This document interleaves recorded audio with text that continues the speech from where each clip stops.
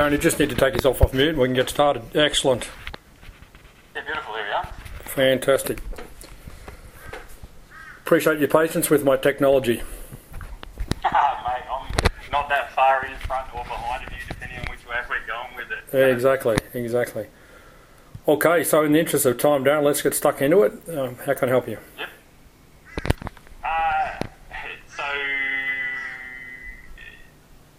So I thought we were just going to have a general chat about anything.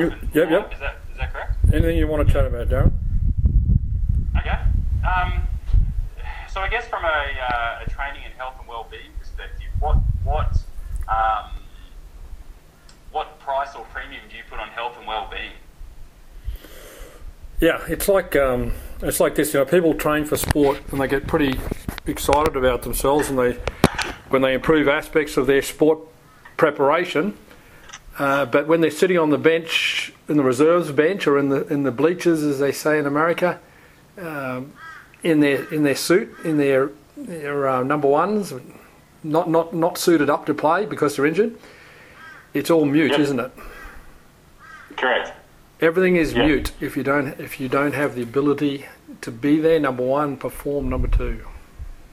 Yep. And with your mindset and the way the body works, like how did you start linking in the body relating to one another and just basically organising your own formula with how it all works? A very good question. It's actually a very pertinent question because I have come to the conclusions that my approach to the body is a total approach in itself. In other words, and I've really intuitively stayed away from referring to what I do as a training method. And what I do is not a training method, it's a complete way of viewing the body. And this is where people who seek to take a little bit of what I do struggle, because it's all very good to pick and cherry pick what you want, etc. But when the fork in the road occurs very early in the thinking, then everything after that becomes lost. I know that may sound very philosophical, but if two paths are divergent in the early stages, then it's really difficult to fully benefit from the concept. So this has been a long journey for me, and I mean long. I remember as a kid, I wanted to play and I wanted to compete, but for some reason I knew that I didn't know how to do it. As in, where I was raised, in a village-like environment, in an era where there was no TV, no trains, no tall buildings, no takeaway food, no bitumen roads. It was very much a village environment. The only thing you could do was play. And village island boys and girls are very good at play. We had play sorted in a way that most developed Western worlds don't have. So we had that sorted. But I wanted to know what were the more formal things I could do to complete the play aspect. So that's what I went on to search for, and that's what led me to study at university. And I didn't go there to get a job, or it's just purely personal search, and that led me to athletes wanting to train with me. So it was in an era in the early 80s when I was at uni where there wasn't much in publication about how to train, which was good. I had to work it out myself.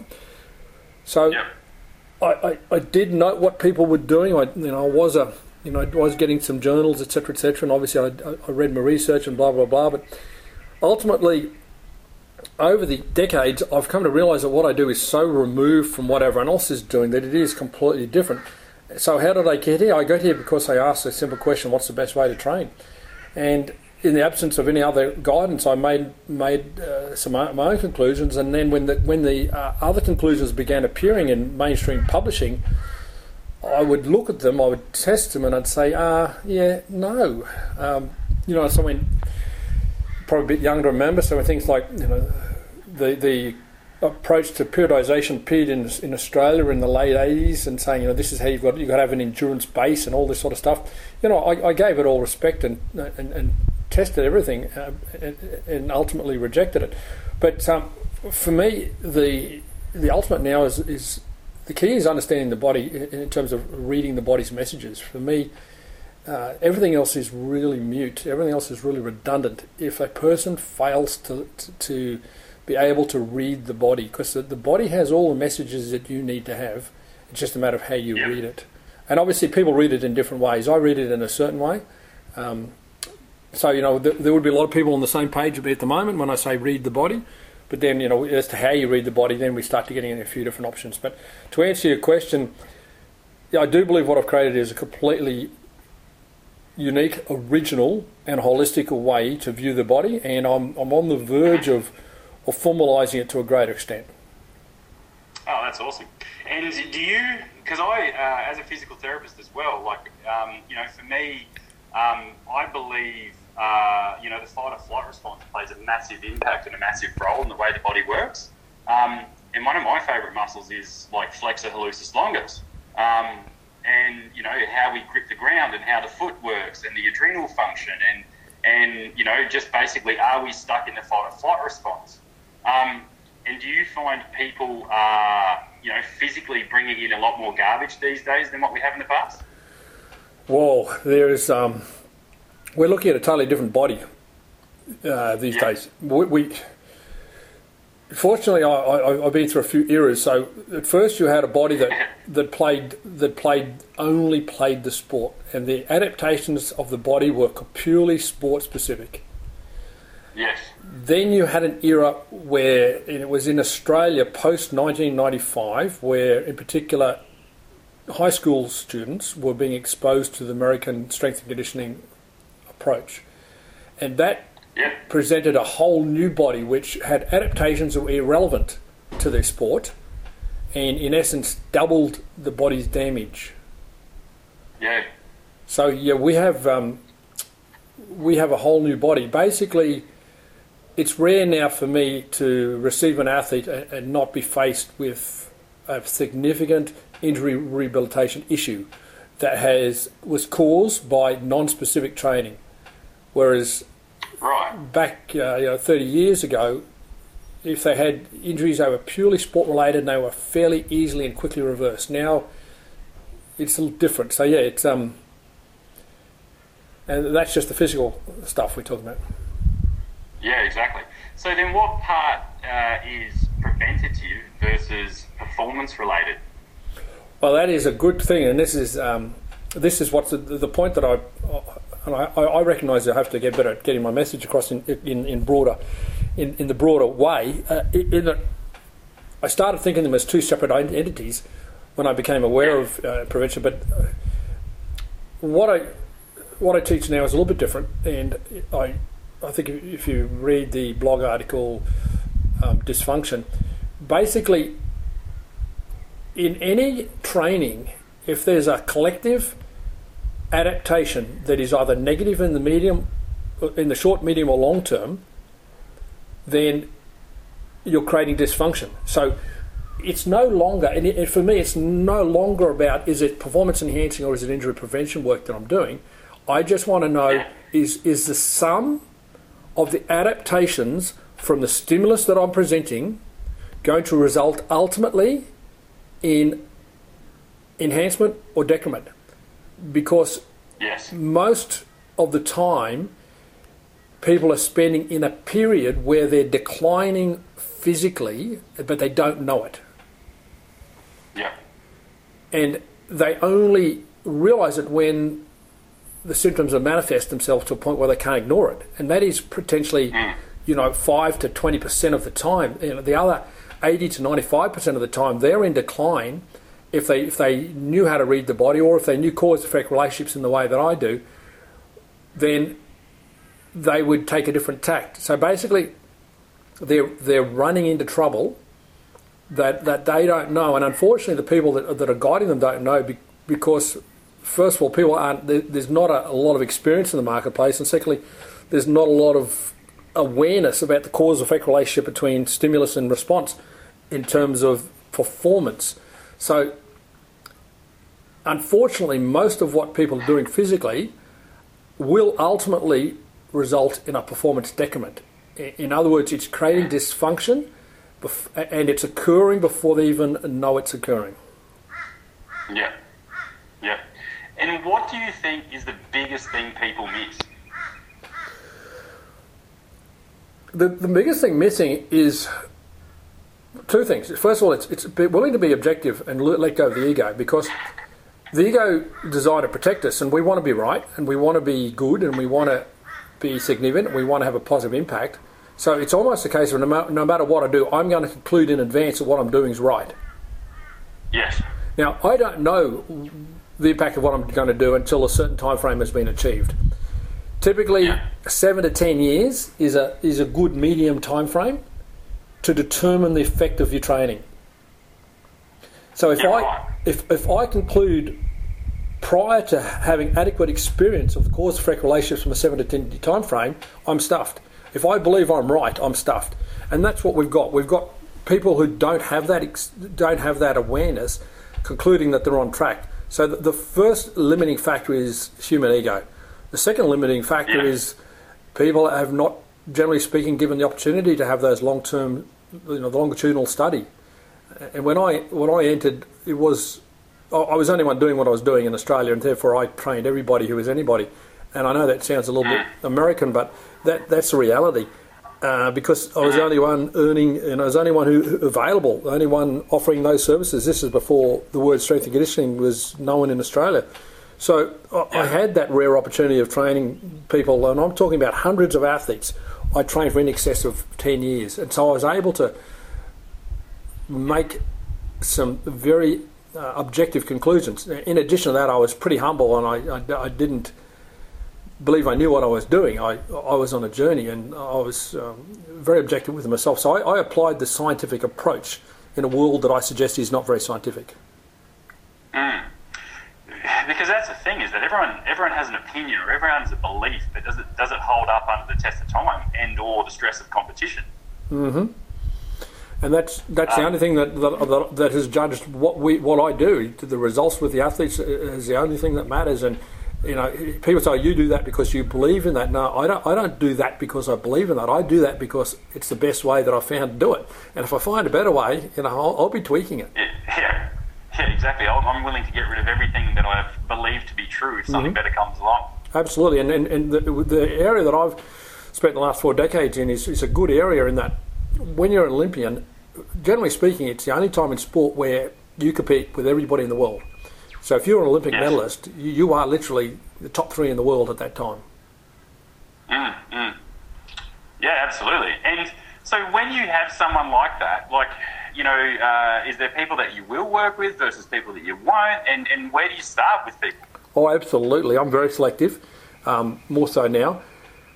I'm very open to referrals, like people I've worked with in the past who they refer, because that's, I always want to look after the family and friends. That's my first port of call. But if it's non-referral, then we go through a pretty solid pre-qualification, because I want it to work, and not everything's going to work. Yep. So I've knocked back. I've knocked back a fair bit. I can imagine. I loved your work that you did with Lisa Curry, and what she was able to achieve, and just, the strength that she had, the injury resistance that she had, and the performance, it was just brilliant. That was a great example, wasn't it? And when they tried to replicate that a decade later, because at that era, we were heavily criticised for doing strength training, because in that time in swimming, in the late 80s and the early 90s, strength training was considered bad, and it was unnecessary. And then they turned around over a decade later and embraced it, but they embraced it in a way where they all ended up having taped shoulders and shoulder surgery. So wasn't a good look. So not at all. And you look at all just from an Australian perspective, the number of swimmers that have had surgeries. Yeah, it's tragic. I'd never heard of surgery in swimming until the world turned around about 2000, and I have my theories about that, and especially Australia. The things changed, in particular in Australia, from an injury perspective, around about 2000, give or take a few years, and there are just different outcomes. It's a whole new world, and people think it's normal. It's not normal. It's not necessary. All injuries are completely predictable and preventable. Yeah. And so when you're working with someone, what's one of the first things you look for? Attitude. There you go. So it's not even body related. It's just, how their attitude is. Yeah. So I work in a different space. I work in a space where I want to be the best in the world. I want to work with people who want to be the best in the world. And I prefer to work with a challenge that no one else can solve. So just Olympian is boring. Getting a medal is boring, so to speak. I mean, it's not completely boring, but fixing somebody who is completely at the end of their wits and getting them back to the winners in a winner's circle or back on the podium, that's where my space is. And I realise that I've got limited time that I'll dedicate to one-on-one work now. So I'm more selective, and so that's what I'm looking for. I want to know, can we win? Can your attitude and my attitude come together and result in winning and create a winning formula? Yeah. And is there different modalities or different tools that you use to get the results that you're after? Oh, I'm really, really equipment uninterested. There is nothing about equipment, either in training or in rehabilitation, that interests me virtually. I mean, I have a very simplistic approach. And I've reached a lot of conclusions that obviously take me a while to get to, but and none of them are palatable to the masses. But equipment calls the shots in training, and it's inappropriate. Yeah. It's totally inappropriate. Equipment dictates exercise selection and training method. And people think it's the other way around. And I'll expose this more over the years. But the reality is it's equipment that's calling the shots. There wouldn't be such a thing as a functional training movement if there wasn't a company who worked out they could change from being a track and field equipment supplier to being a small equipment supplier and make us a lot more than they used to. They manufacturers and distributors of equipment keep things alive. They create myths and they facilitate them. So for me, if when people are locked into that belief that they're equipment dependent, if I can't empty their mind in our pre-qualification, then we probably don't have much future. But I've got to tell you, athletes are pretty sharp. They're not fools. They'll tolerate some bullshit, but they're not. Generally speaking, they're not fools. And so when they talk to me, they know that we're on track. It's never about equipment. Like I put people on the podium with so little equipment and in training, and even less in the rehabilitation perspective. So yeah, it's not about that. Yeah, wow. So do you have favourite moves or sequences for specific dysfunctions or patterns that people present with?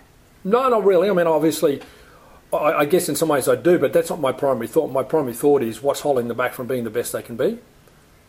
Yep. And I have to innovate. I mean, what the world is doing in part is diluted imitations of what I taught many years ago, and they've misguidingly believed that this is what I do or what you should do. Like, I'll innovate to the situation.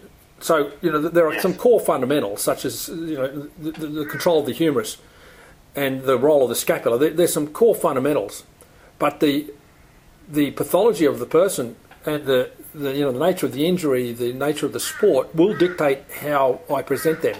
So I've got a lot of strategies that I use to get the results in a diverse conditions and in diverse sport needs. So yeah, there would be some core fundamentals, but the delivery is far more complicated because people think, I introduced a word called flutter or a word called scarecrow, and therefore bang, we'll go and do them. It's a very non-thinking approach, and I don't endorse that. I want people to learn how to think so that they can interpret the needs of the person and adapt the exercise to suit the person. Correct. And if it's a little tweak here or a tweak there with an arm position or a hand position or whatever the situation merits, but that is what gets the better results. And there's no better way to find that out than in rehabilitation from chronic injury. So when you're coming back, you learn more from when you're going down. That's just another one of my signs. Right. Yeah. So then what direction do you see it going in the future? Do you see an improvement? Do you see it going forwards, backwards, the industry? So one way to answer that question, and I often ask that, is to look back historically, and I ask myself what's changed. And if you were to use, say, injury incidents as a measurement of success in training, it would be very difficult to say there's been advancement. So, in summary, I actually think we've gone backwards. And we've gone backwards because of the influence of the commercial influence. So the manufacturers and the distributors of equipment in particular have clouded the issue so much that, I'll give you an example.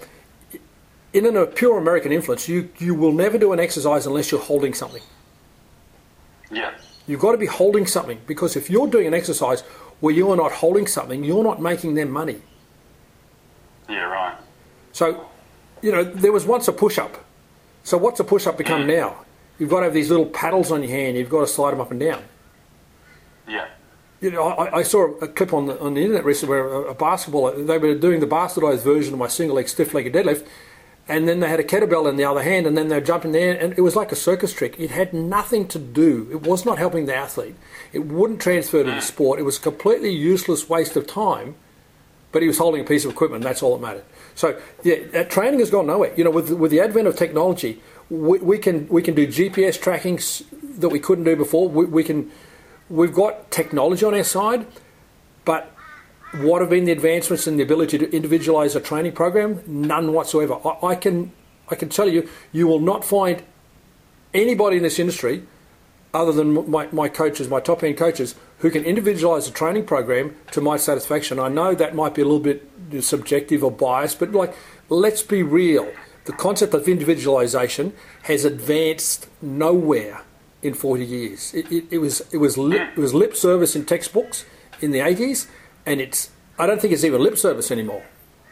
When you look at the dominant training methods, what's a commercial solution advocated in the American fitness industry? Group training or semi-private training, and you've got CrossFit, and you've got all these other class-oriented. So no one's interested in individualisation. So no, training has not advanced. Now, if in my 40 years of the industry training is not advanced, what is the future held? Are humans getting more willing to break away from dominant influences or be non-conformist? I don't think so. Is marketing or commercial trends going to diminish? I don't think so. We'd have to have a substantial revolution in humans, which the age of Pisces, the age of Aquarius did promise, but I haven't seen it. Yeah. And is there, personally, where do you see yourself moving, in the next sort of, few years, decades going forwards? So my goal is to completely record my artifacts in the time I have on the planet, and that includes continual developments that we're making, but ideally to embody them in a way that they're taught as a standalone, rather than I can pick from this shelf, I can pick from that shelf and add it to inverted commas strength and conditioning. I really want to distance myself and get the message across that this is a completely different way of looking at the body, in the same way that osteopathy presented, naturopathy presented, the chiropractic presented, all of these disciplines were successfully presented as different ways of viewing the body, rather than just another adjunct to medicine in the conventional sense. So that would be one of the greatest things that I would like to see happen, to have that. And it's my responsibility to have it presented as a standalone approach, because we know how good it is, we know how effective it is, but we haven't really got that message across to the masses adequately. And how close do you believe you are to actually achieving that? Well, it's just scratching the surface. Yeah. Yeah. Well, put it this way. As it stands at the moment, my level 1 course is $500, right? You can go and do a level 1 course with the dominant Australian professional organisation in strength and conditioning, pay the same amount of money, and the content will be different, and I'm going to be as polite as I can be, and they'll get an accreditation, so they'll tick a box. So, we've got thousands of people a year doing that, but relatively speaking, very few people in Australia looking at what I do. Now, I don't share that from a negative perspective, or they're not my competition, but the reality is the majority of people will do certification if they have to, or if it get them an insurance policy or get them some credits.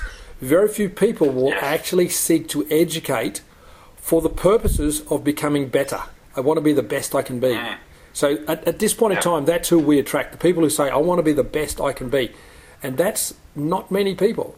because there's this... And that's where...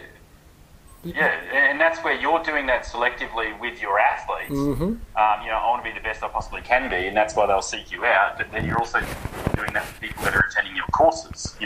Not everyone wants to actually improve. Some people love their dysfunction. Absolutely, and because that means they're like everybody else, and that's warming. Right. That's warming to them, and they have this expectation that, when I was told that if I did this would happen, then they, at some point in time in their career, they wonder why they don't have the income, or they don't have the job security, or they don't have the job satisfaction, and they feel that, they feel a little bit let down by society. Well, it's the safest place to be in the world is being fulfilled from your fulfillment of yourself as your skill set, not conforming. Conforming doesn't really give you everything you want out of life, but as paths are established. I mean, let's say I was a doctor or a dentist or a lawyer with an established career path, and I just conformed. I could have a good income and a good life, but the physical preparation industry doesn't even have that. And when I say a good life, I don't think you're fulfilling potential if you're doing what everyone else is doing, but that suits a lot of people. I've got a lot of friends and colleagues in those industries, but the physical preparation industry doesn't even have that. The idea of success in this industry is that, okay, you can't get many clients because you deliver crappy service and your programs aren't very effective, so let's solve the problem by doing semi-private training or group training, and let's magnify the crappiness that you provide and have more people paying for the same crap at the same time. So I just don't see how that's an economic successfully model. If you're still delivering crap, it doesn't work for me. And like with people that do your courses, like, would you say the majority of them then go on to be successful based on the knowledge, just and regardless of what their personality type's like? So we are we're no different than any other form of human endeavour. The percentage who start and the percentage who reach higher level, there's a drop off. So, of every 100 people who might start at, say, level O or level 1, you might have 10% there 5 years later.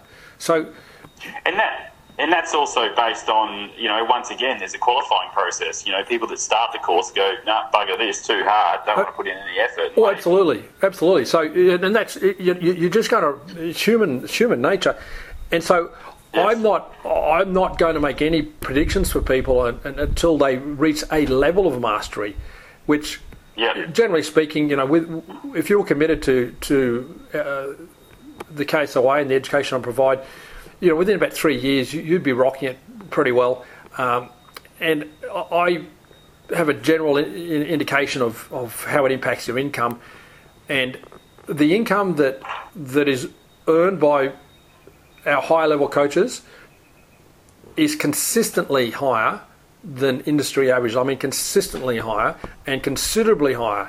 So, when a coach is earning, as some of them do, let's say $200 an hour, not just occasionally, but that's their standard rate.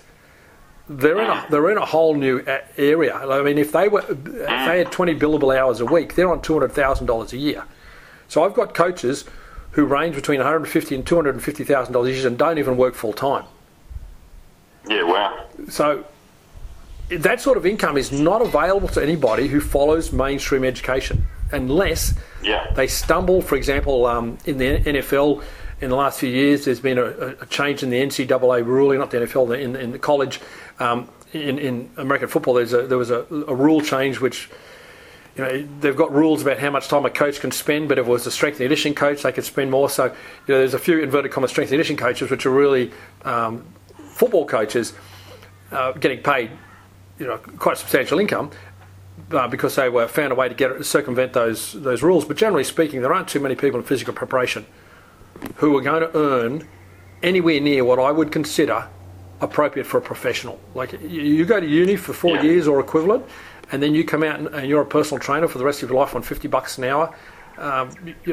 That's not a professional income. So, what we achieve is what a professional should be achieving, but what the industry is achieving is not. Yes, yeah. And that's the thing too, is like you see a lot of people that do the courses in whatever qualification they have at the university standard come out thinking they know something when the reality is they don't actually know much at all. Well, no one can leave university really knowing what to do. They've got a certain study habit developed, and they've got some fundamental theory. They've got the fundamental understanding of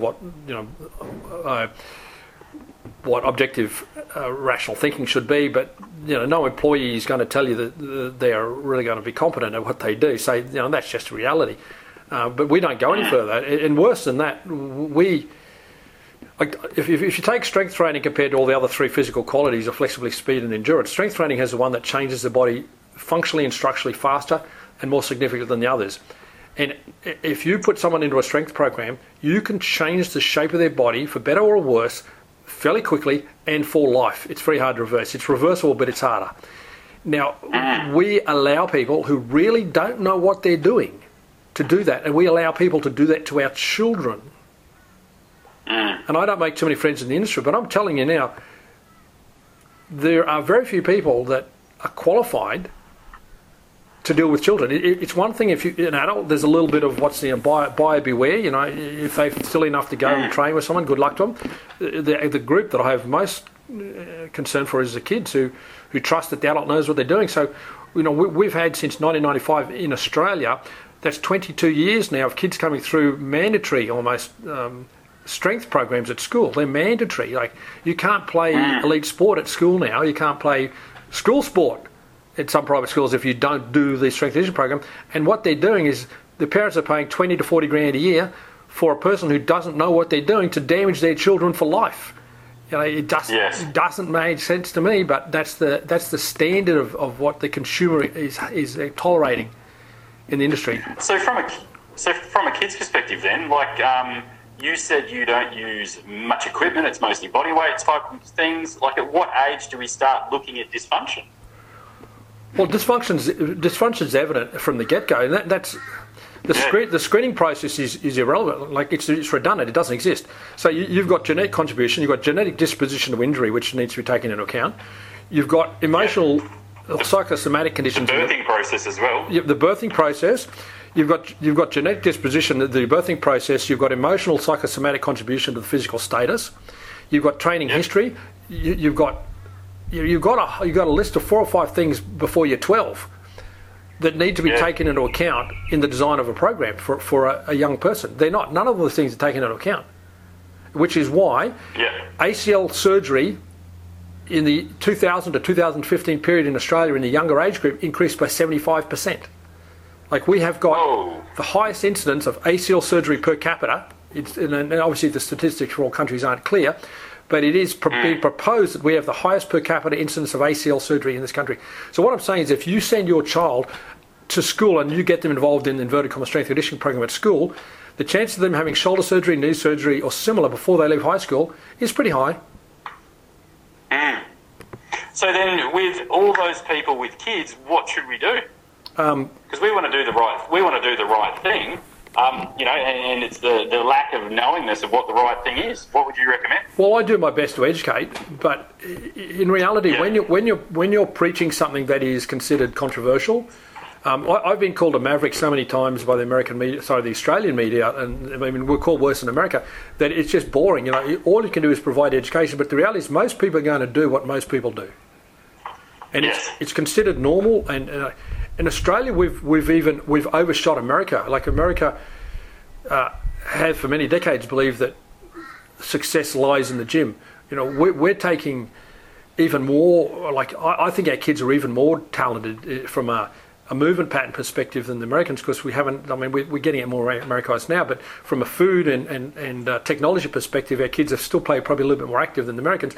And we're taking a better specimen and wrecking them in the American way. In the belief that the strength training is a panacea. We're creating a whole new set of problems. So I don't know. Whenever I work with parents, I just tell them outright, unfortunately, at this stage of the history of the world, if you allow your child to participate in your school strength conditioning program, I wish you all the best. Right. So then, is there certain sports that you would recommend, or is there certain sports that you think shouldn't be played? Well, there's definitely sports that I recommend. There's a handful of sports that I guide all young athletes to participate in. They're the fundamental body control sports, which include gymnastics and track and field of some kind, and I'll come back. I can expand more on that. And the hand-eye and the foot-eye coordination sports. So you've got soccer is a great one. Basketball or similar hand-eye ball sport is a great one. Yep. I like the aerial control of the body that can come through tumbling or gymnastics, and I like martial arts more so from the kicking or ballet from the ability to balance on one leg. So there's a lot of crossover between those two sports. Not so much the new bastardised martial arts, but there's some few fundamentals I do recommend young people do. But we're opening a whole new can of worms there, because there's this belief in both America and Australia that the reason our young people are getting injured more is because we specialise at too earlier age. Well, that's not really the reason. It is a contributor, but the bigger contributor is the fact that they're involved in strength and conditioning. If any young person is injured, the very first thing I say to them, are you currently involved in a strength and conditioning program of any kind? And I'm going to tell you, 90+% of them will answer in the affirmative. There is an incredibly strong correlation, and that's your first problem. And do you find there's for example, like with gymnastics that you just mentioned, we can go all the way up to a one-arm chin-up, but it gets to a stage where what's the point in turning that into a sideshow versus performance benefits? Well, these sports provide fundamental movement. You should only specialise in them if you're going to see a career in them. So yes. I don't expect anyone to specialise in them per se. I do expect them to get the fundamentals from them, and then they can choose their path from that. There are a few sports left that still believe in stretching. Gymnastics being one of them, ballet being one of them, and some of the more traditional martial arts. And unfortunately, one of them, and we haven't even touched upon this, in the brain dead world that we live in, the dominant paradigm in inverted commas strength and conditioning is that stretching is bad. Somewhere along the way, and I can explain basically, if you stretch, how much equipment are you using? Exactly, no. Not much. And if you stretch, are you reducing the income of the medical industry? Yes. Absolutely. So you're an economic threat. If you stretch, because you'll have a reduced incidence of injury, you'll have less turnover in all paramedical related fields. So you don't make money for the equipment manufacturers, and you take money away from the medical industry. So there's no way in the world people are going to be allowed to stretch. That was shut down 20-something years ago. And I don't see it coming back. But that's a whole new discussion in itself. And when you ask, are we advancing or can we advance? Well, we can't advance until we recognise the role of shortening of connective tissue. If we don't address the role of shortening of connective tissue, there is no future in sport improvement. In terms of, we can't advance.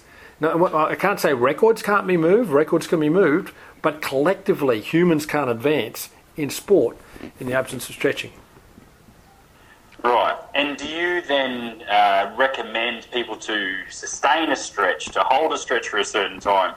The contract, relax, PNF type stretching. Which ones do you prefer personally? Well, I've repeated that pretty repetitively. I've been pretty vocal in that.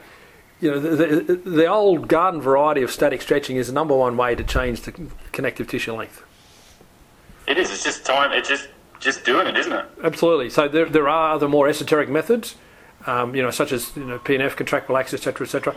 But realistically, from a in a real world situation, static stretching has always been my number one go-to with people. And I find too, like you look at connective tissue, and it's like connective tissue takes a while for it to get stuck. Once it takes a while for it to get unstuck. Absolutely. And that's just time in a position, isn't it? Absolutely. So you swing a racket from the minute a kid swings a racket when they first turn up at, say, tennis. By the end of the year, how many times have they swung the racket? By the end of their first 12 months in that sport, how many times have they swung the racket? Thousands. Yes. And so if you're not reversing the shortcomings of sport from the get-go, you're playing some serious catch-up.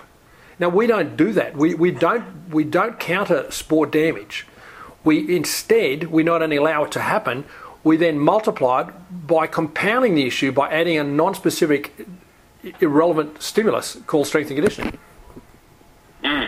We So basically double the injury incidence.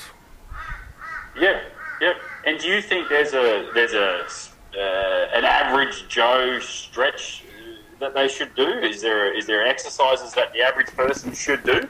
Well, absolutely. If you went back into sport 30, 40 years ago, you might not be as inverted commas young as I am. That's a joke. But everybody did some form of basic stretching back in a more innocent period. Yeah. It wasn't frowned upon. There weren't rumours about how it was bad for you or how it was going to make you weak, God forbid, or how it was going to make you injured. Like just all these other myths that have been perpetrated to maintain human behaviour. They didn't exist. So, yeah, people were doing stretches. Yeah, no, that's good. That's good. And what would you hope that, most people would take from just a lump of meat perspective? We're living in a lump of meat. How can we get the most out of it? What do you think we should be doing on a daily basis? So this is the irony. When we've got a motor vehicle, what would happen to the motor vehicle if we never serviced it? Yeah, exactly. It wouldn't last very long, would it? Rack and ruin. Absolutely. So when people spend, 20 to 120 grand or whatever their budget is on a motor vehicle, they're probably going to go and service it according to the book schedule. So human thinks that their body is like a ever-ready doll. We just put a battery in and we go. And it's not. It's one of the most complicated, most difficult to reproduce pieces of equipment on the planet. And it stands to reason that it requires servicing. So, A, you've got to be willing to service it. Then B, okay, so they've agreed to service their body. This is the next step.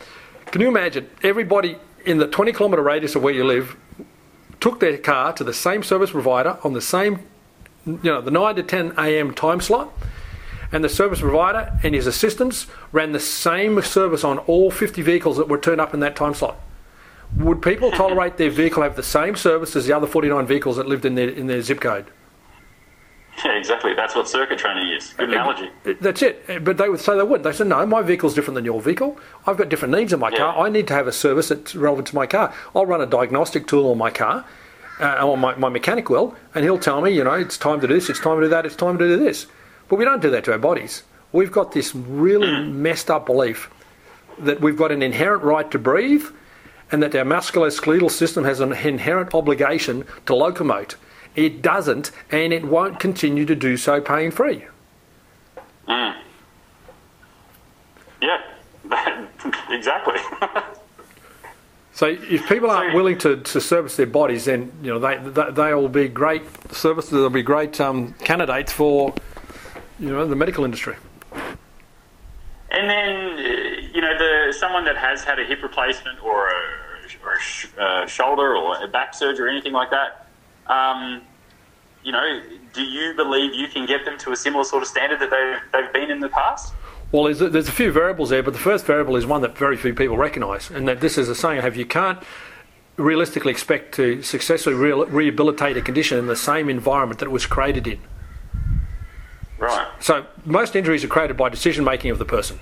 These other contributing factors, genetics, impact, activity, blah, blah, blah. But for the most part, it's a decision-making process. They ignore pain and they fail to find a solution, to sum it up. So with those failings in mind, you've had someone fix it for you, which you have to heal your own body. Nobody fixes it for you. But let's say you've gone in and had the joint replacement, but you keep making the same poor decisions. I have no hope for them. So exactly. I'm not just talking about rehab, I'm talking about all injuries. The first step of rehabilitation is, why did it happen? And you've got to own it. And no one wants to own it. I'll give you a great example of that in a second. And then secondly, how am I going to change to prevent that happening again?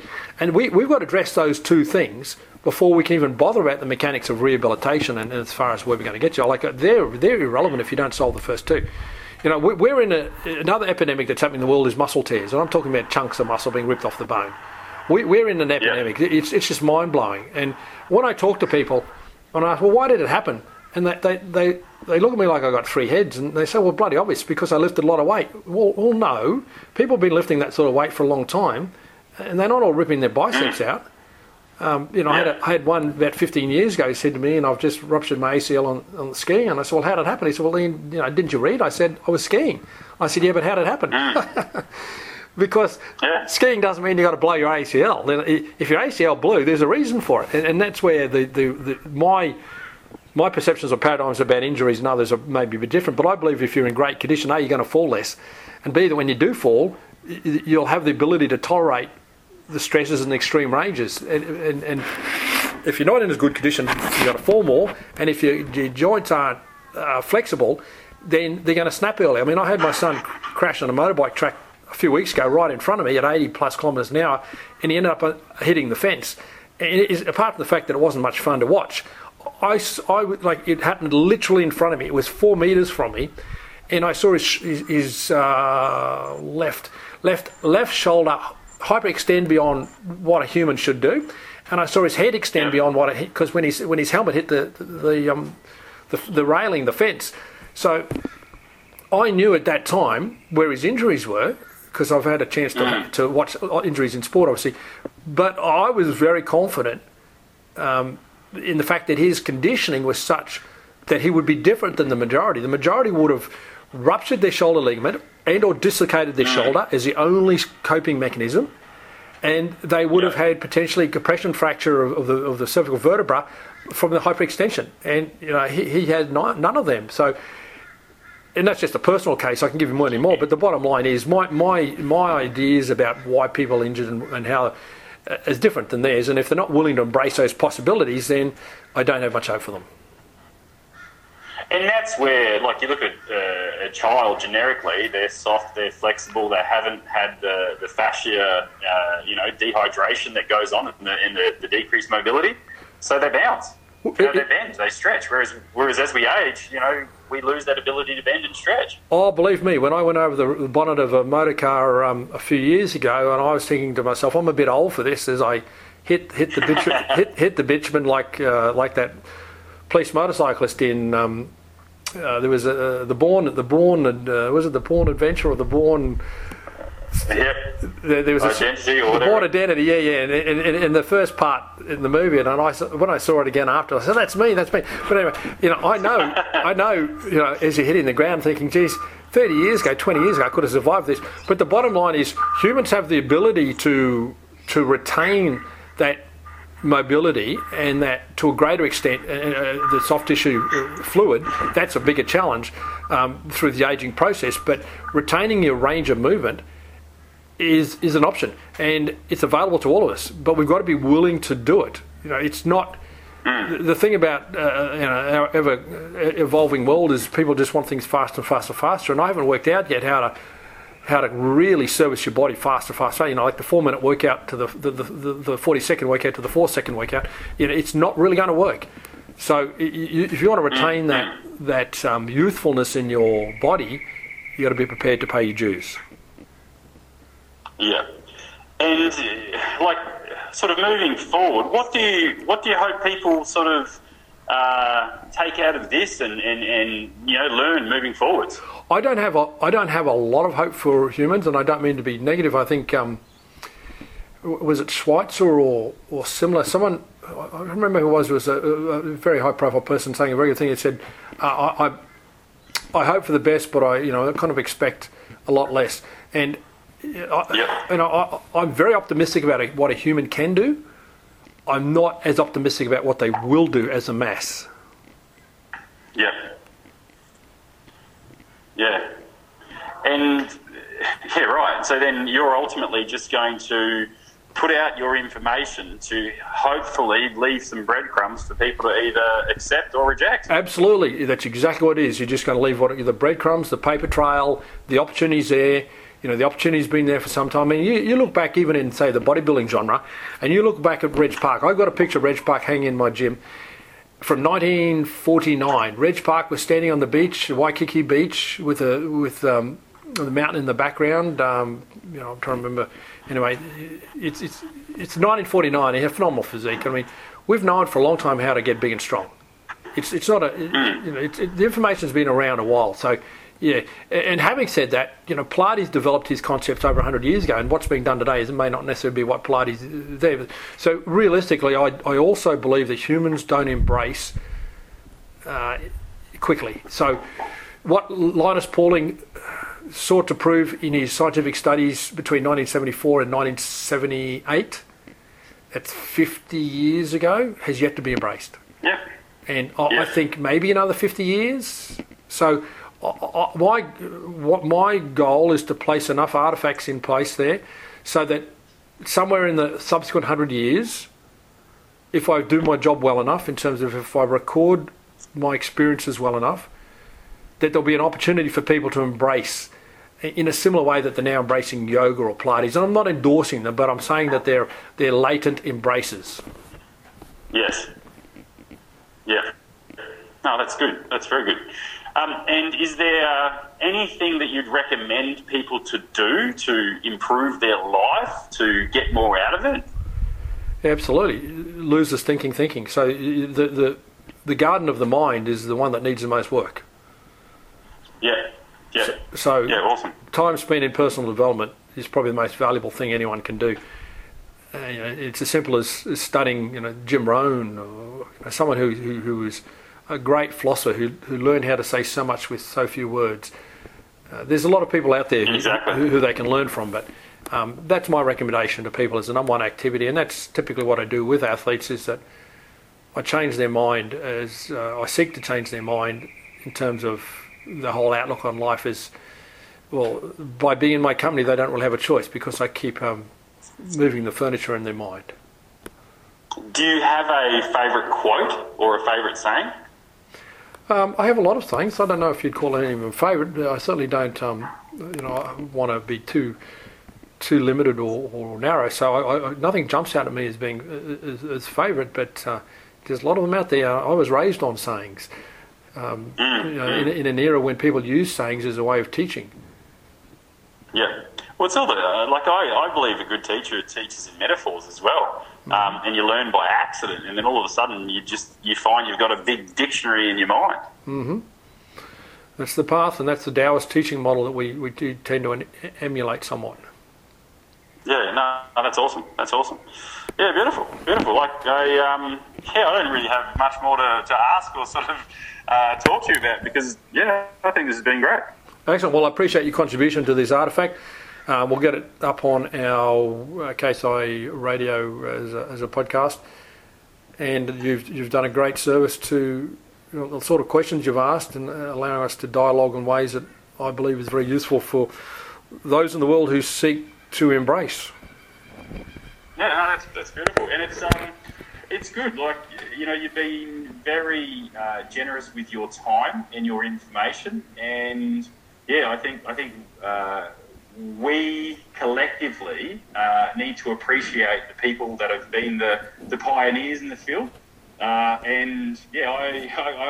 on behalf of everyone in the human race, I apologise for how much you've been not necessarily appreciated or accepted. And mate, I look forward to the change going on in the future. Well, that is very, very good of you. That shows great human qualities, and I'm very impressed. It's, from what I do, if I wasn't pushing the envelope, then I'm not really fulfilling my potential. So from the pioneer space, you've got to accept that you're going to upset people, or so there is going to be some knocks. Absolutely, and if I see that as part of the church. In fact, I actually see this confirmation that I'm on track. I know it sounds a bit weird, but I don't do a contrarian for the sake of it. But if and this is what I say to the athlete in my own mind: if I'm giving you what everyone else is giving the athlete, where's our competitive advantage? I want to be so far ahead of the game. So what I do is I develop for the athlete, and then I turn around after about a decade, and then I'll teach it. I won't teach it shorter than a decade because I want to confirm it well enough so that I'm not going off tangent. So what I teach is generalized principles that never change. And so the pursuit of excellence for the athlete is then converted for the use of the broader humanity. And as such, to be the best in the world, you're probably going to be a bit ahead of what everyone else is doing. And so, realistically, the world's never really ready for what I'm going to teach, but it's my job to record it, be patient, and maybe get a few waves from the grave, if you know what I'm saying. absolutely. Well, some of the best teachers, mate, their legacy is lived on longer than they have. Well, that's the best measurement, isn't it? And that's absolutely. The best one, because we'll have short lives, relatively speaking, but our impact can be much broader. Yeah, exactly right. Yeah, no, that's awesome. Excellent. Well, appreciate Darren, and so will the world. Yeah, absolutely. Thanks, buddy. And yeah, good luck with it all. Thank you. We'll chat. Okay, cheers, mate. Bye.